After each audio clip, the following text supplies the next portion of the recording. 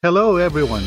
Welcome to RLCC Radio, where you can grow in your faith together with others by listening to our daily devotionals, sermons, and other audio broadcasts. Feel free to share this tool with others. Also, join us every day as we explore God's truth together. Let's dive in.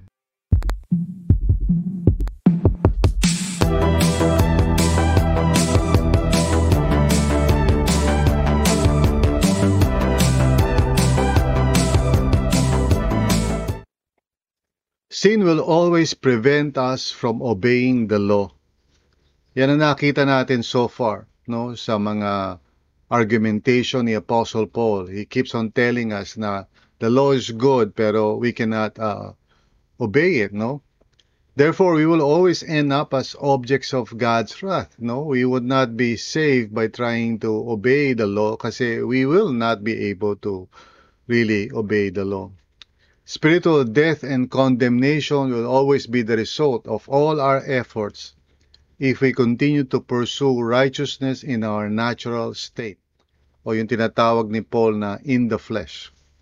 In the flesh simply means by our own ability, by our own wisdom, by our own efforts. And it does not necessarily, mean yung parang sin, per se. It could even be good things, that we try to do by our own efforts, which the Bible calls works. Okay? Now, anyway, yun yung term ni Paul, in the flesh, sa sariling sikap, ika nga. This is the reason why we need to be saved, no? Through Christ, of course, we can be saved. Yun yung ina-argue ni Paul.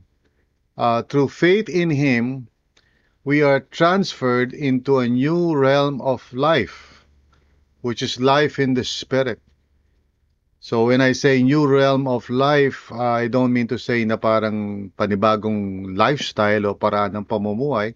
Of course, that is included. But really, it is the realm kung saan we experience real life or eternal life as the Bible calls it. That is the realm na we are in right now bilang mga children of God. It's not in the realm or in the usual way of the law, no, na nakasanayan halimbawa ng mga Hudyo in order to please God. They live their lives in the realm of the law. But Paul says basically sa kanyang argumentation, now we die to that. We are tapos na tayo sa ganung realm. We enter into a new kind of realm which is life in the Spirit. And so we need to understand what that means. Now Romans 8 is central, in fact, ito yung minsan tinatawag nila the cathedral of the Christian life.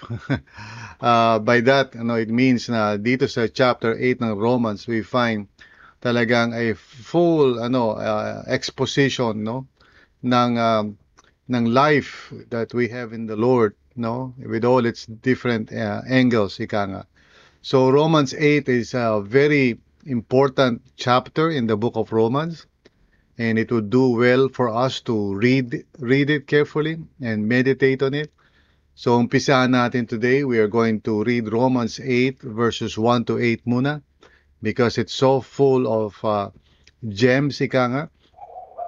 And we cannot run through it very quickly. We have to go through it one at a time. So starting with verses 1 to 8, basahin natin. And we will meditate ngayon dito sa part na to ng scripture. Sabi sa verse 1, therefore, there is now no condemnation for those who are in Christ Jesus. Because through Christ Jesus, the law of the Spirit of life set me free from the law of sin and death. For what the law was powerless to do in that it was weakened by the sinful nature or by the flesh, God did by sending His own Son in the likeness of sinful man to be a sin offering. And so He condemned sin in sinful man, in order that the righteous requirements of the law might be fully met in us, who do not live according to the sinful nature, but according to the Spirit. Those who live according to the sinful nature have their minds set on what that nature desires. But those who live in accordance with the Spirit have their minds set on what the Spirit desires. The mind of sinful man is death, but the mind controlled by the Spirit is life and peace. The sinful mind is hostile to God. It does not submit to God's law, nor can it do so. Those controlled by the sinful nature cannot please God. So yan po, no? Let's all pray. Dear Heavenly Father, we draw near to you as you have invited us. We ask, O Lord, that you would help us, Panginoon, to abide in your presence right now, to be transformed by your grace through your word. Lord, tulungan niyo kami that we would just open our hearts to your gifts, that we may be transformed by your grace. Lord, mangusap po kayo through your word sa puso namin that we can understand, so that we can receive your word by faith. And your word, of course, is the seed that grows inside of us to produce growth. Your word of grace causes us to grow as children of God. So, Panginoon, dalangin po namin today, this morning, may you help us, O Lord, as we meditate on your word. Gamitin mo po ako, Panginoon, by your grace. Help me to expound on the word of the Lord faithfully and truthfully, para all of us can hear your word clearly sa puso namin. Thank you, Lord, for your gift of eternal life through the Holy Spirit. Salamat po, Lord. In Jesus' name, amen and amen. So, pag-usapan po natin itong the nature of life in the Spirit, no? Romans 8 verses 1 to 8. What is the nature of life in the Spirit? Ano ba itong sinag-uusapan nating life in the Spirit? Again, let me just reiterate for everybody's understanding. We don't just mean ay parang a new kind of living, a new kind of lifestyle. That is, of course, very true. Merong involved na a different way of conducting ourselves sa mundong ito. That is a fact. However, more importantly na dapat maunawaan natin, it's a realm, no? Or a, paano ba natin sasabihin niya, parang a regime or a system that we are now living in, which is of the Spirit. In other words, it's the Spirit of God that is the one operating sa buhay natin to enable us to receive and experience life coming from the Lord, yung tinatawag na eternal life. So it's a new realm, it's a new kind of life, no? Na dapat natin maunawaan. And only secondarily do we mean to imply yung lifestyle, no? Again, wag natin ma-misunderstand yun because so many of us, we tend to think in terms of yung ano ba ang gagawin ko, di ba? Ano ba yung dapat kong sundin? Ano ba yung mga rules? We tend to think of life with the Lord in that way most of the time. And that's where we are usually in error, no? Because it's not about what we do. It is first of all, about our relationship, our faith relationship with Jesus Christ and how we abide in Him. And it is by His grace that He transforms us through the Holy Spirit so that we can actually do what we're supposed to be doing. So, hindi tayo nag-uumpisa doon sa doing. Nag-uumpisa tayo sa relationship. And so, there are two blessings na gusto natin bigyan ng focus today as we try to understand the nature of life in the Spirit. Okay? Ano ba ito? Ano ba ibig sabihin ng life in the Spirit? Dalawang bagay ang kailangan natin bigyan ng pansin, no? Dito sa umpisa ng ating pag-aaral ng Romans chapter 8. Again, we'll be looking at Romans chapter 8 as a whole, and there are other things that we need to understand. Pero for now, there are two things na gusto ko bigyan ng pansin natin. One is the fact na yung life in the Spirit actually sets us free from the law of sin and death. The law of sin and death, of course. For sure, since pinag-uusapan na nga natin in previously, na we're talking about the law of Moses, the Mosaic law. And in that sense, yun yung pinaka-strict meaning ng law. But I think here Paul is going beyond that idea and really referring to the principle or the power of sin and death, meaning uh, like we have already talked about, yung sin takes advantage of the law, sin that dwells within us, ika nga, that controls our lives. And so instead of obeying the law, instead of obeying God, or even our conscience for that matter, we end up disobeying it, and rebelling against it so that it results in death. So it becomes a cycle, paulit-ulit. Kaya the law of sin and death. And we are set free from that by a more powerful kind of law that comes from God. It is not something na galing sa willpower natin, o in other words, iniisip lang natin. It comes from the Lord. So let's look at that in verses 1 to 4. Una-una sabi ni Paul, therefore, there is now no condemnation for those who are in Christ Jesus. So he's basically coming to that conclusion after laying down yung argument niya na through the law, we are not saved at all. Instead, we are condemned kasi we disobey the law. So whether ang isang tao ay isang Hudyo who knows about the commandments of the Lord, o kaya siya ay isang Gentile, na hindi naman siya lumaki bilang isang Jew, either way, everyone is a prisoner or a slave of sin so that hindi natin masunod, yung law, and so therefore we are condemned as sinners dahil we transgress the law, whether yung law na galing kay Moses o yung law sa ating konsyensya. Either way, we go against that and do the very thing na hindi natin dapat ginagawa o minsan ayaw natin gawin. So we end up doing it.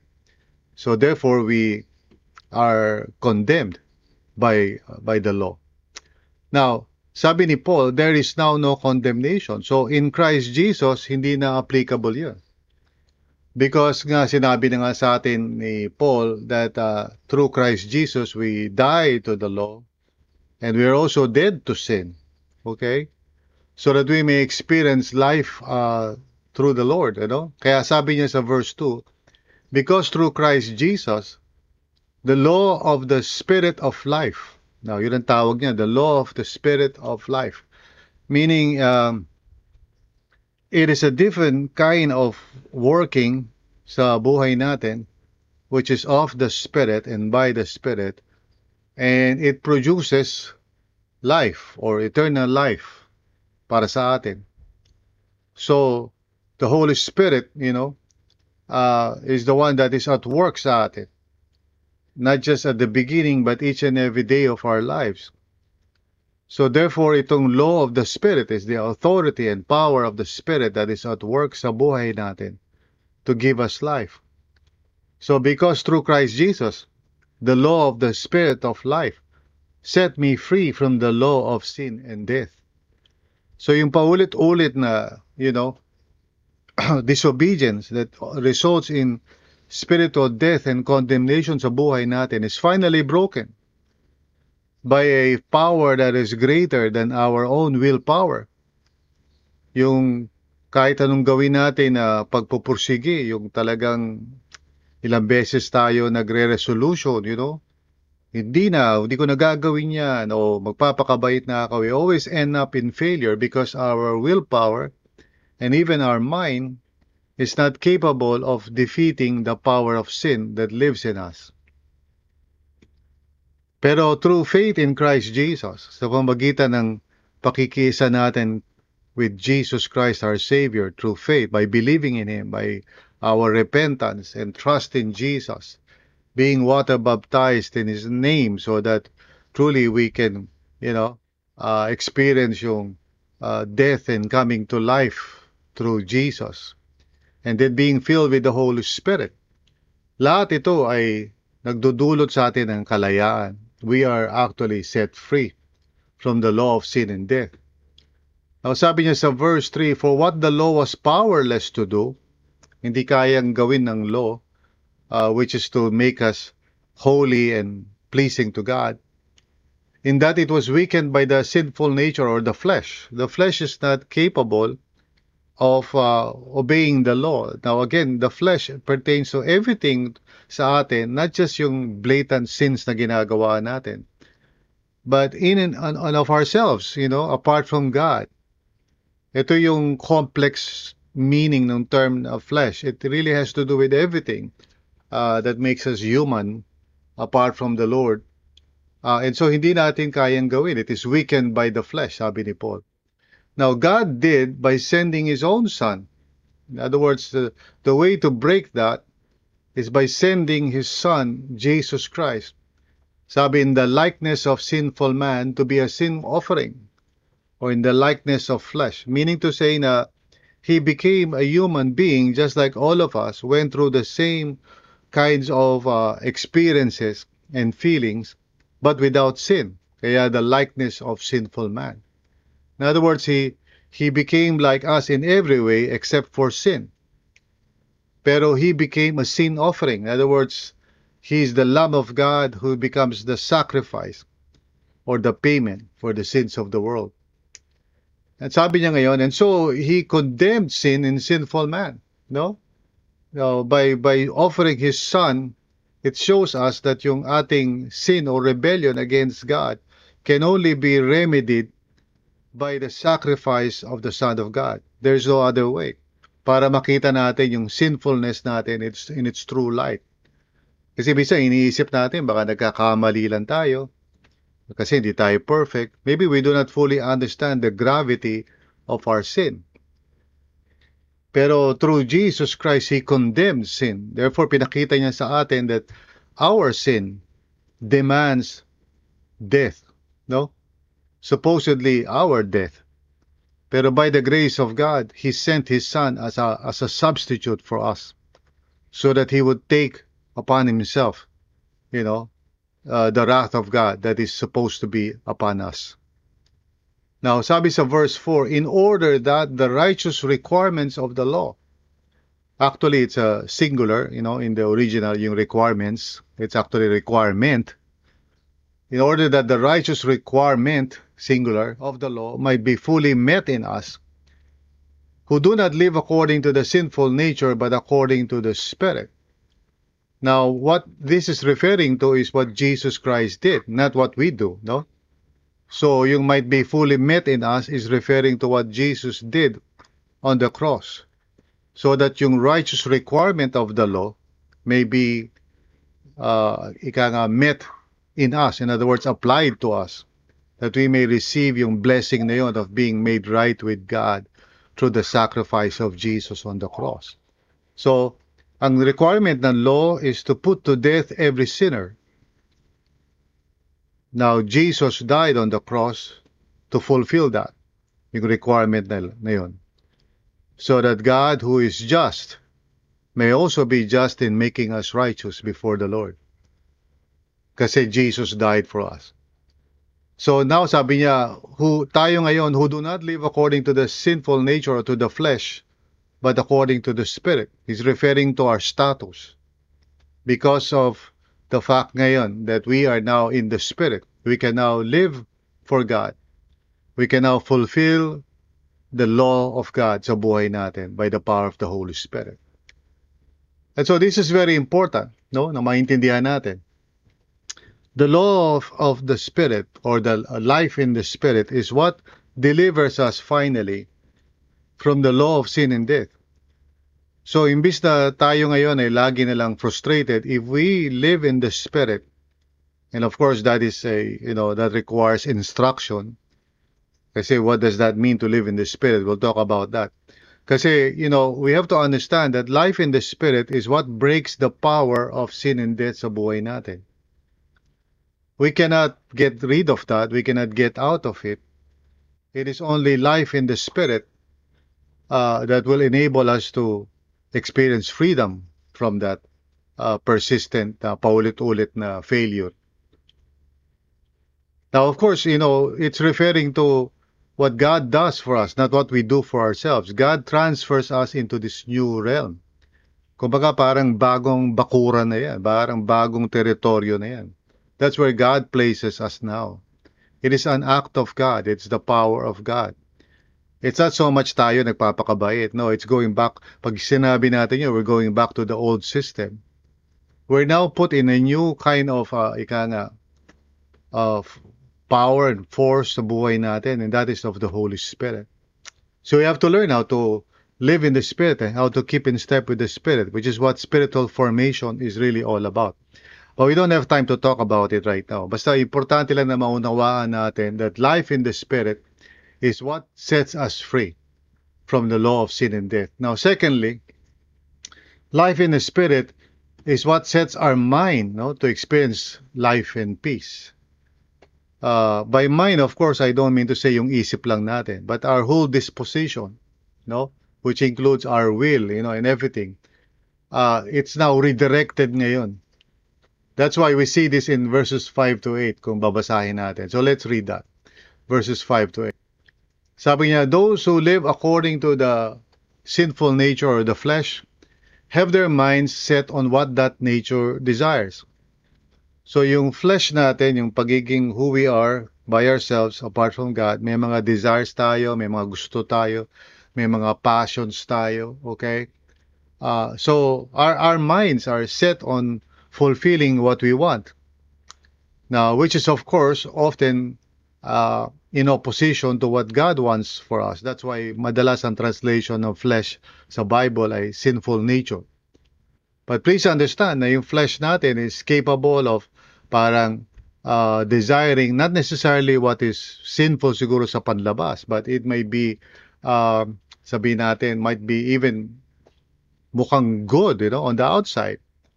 But only good in the sense na parang in our own standards, pero most of the time it's for our own glory. We do good things para magmukha tayong mabait, but it's not really good in the eyes of God. So anyway, yung nature natin na yan, yung tinatawag na flesh, may mga passion siya and desire, may mga gusto. And our minds are set on that.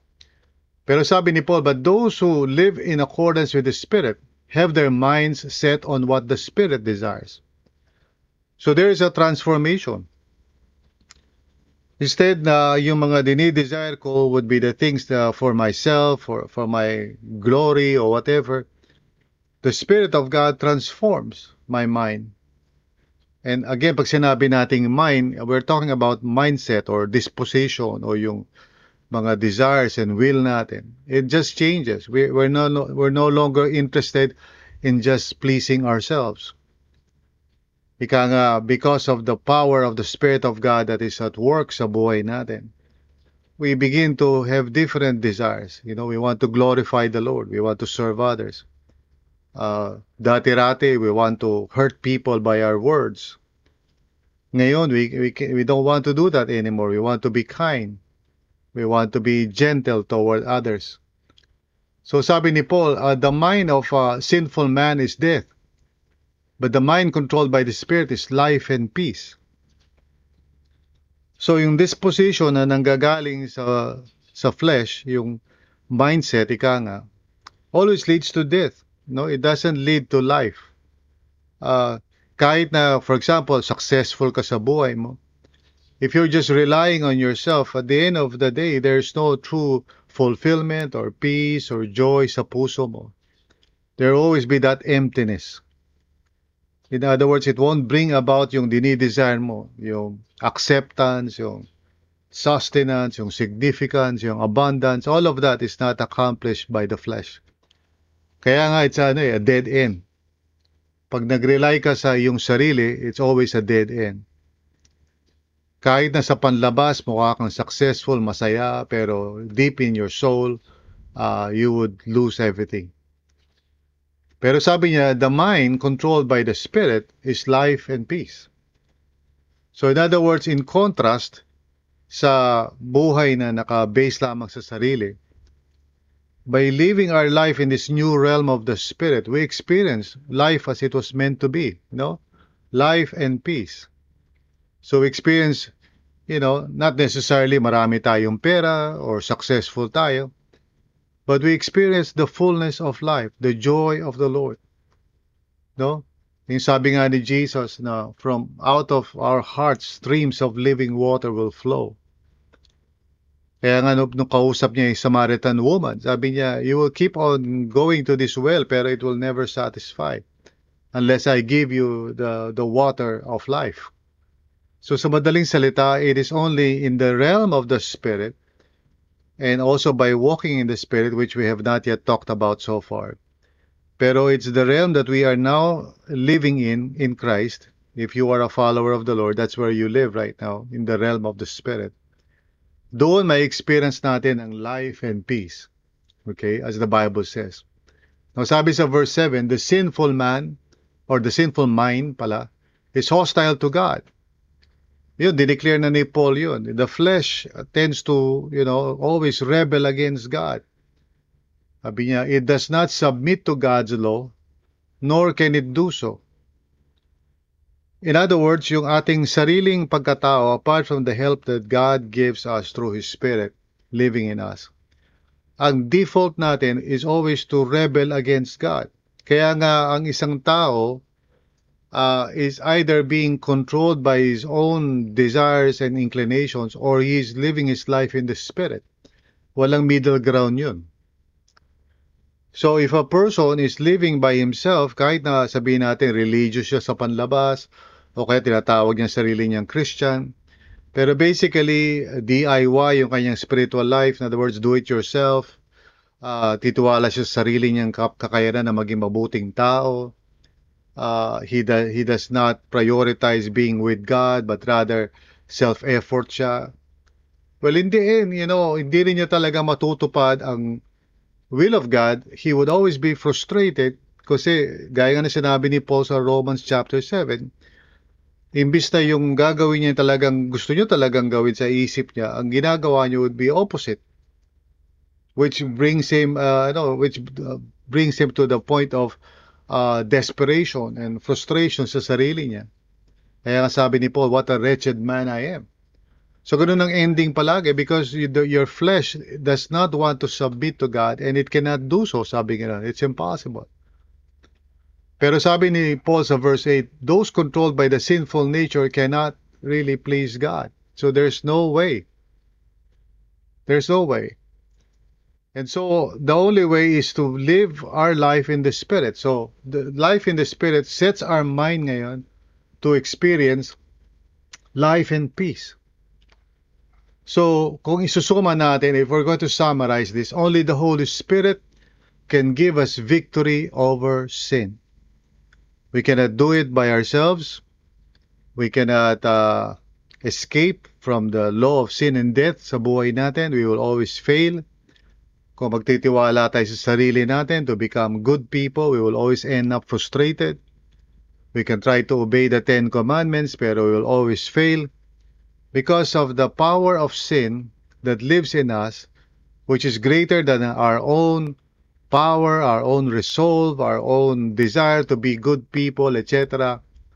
We will always be objects of God's wrath, and ang experience natin palagi will be death.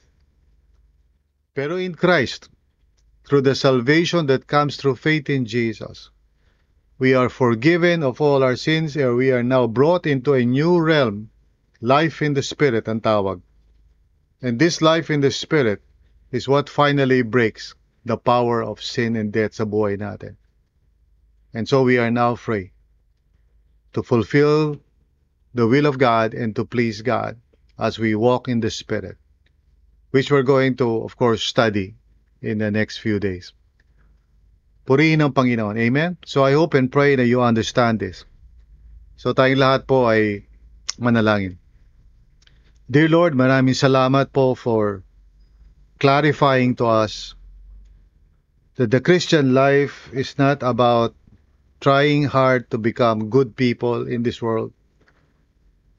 Rather, it's about being saved. It's being saved through the power of the Spirit. It's becoming new persons in Christ. And so, tulungan niyo kami, Lord, that we would stop trying to change ourselves, but rather that we would really respond in faith to your invitation to be with you each and every day, to be transformed by your Spirit through your gifts, through your power, and to receive those gifts by faith as we obey and trust God, so that you can make us the kind of people who are eager to do good. Salamat po, Panginoon. Thank you for your salvation in Christ Jesus. This we pray in Jesus' name. Amen and amen. Thank you for listening to this episode. We hope you were encouraged and edified to continue following the Lord and growing in your faith together with others. If this content helped you, consider sharing it with others. Also, if you would like to support this ministry, please visit solo.to/RLCCPHIL. That's solo.to/RLCCPHIL. See you again.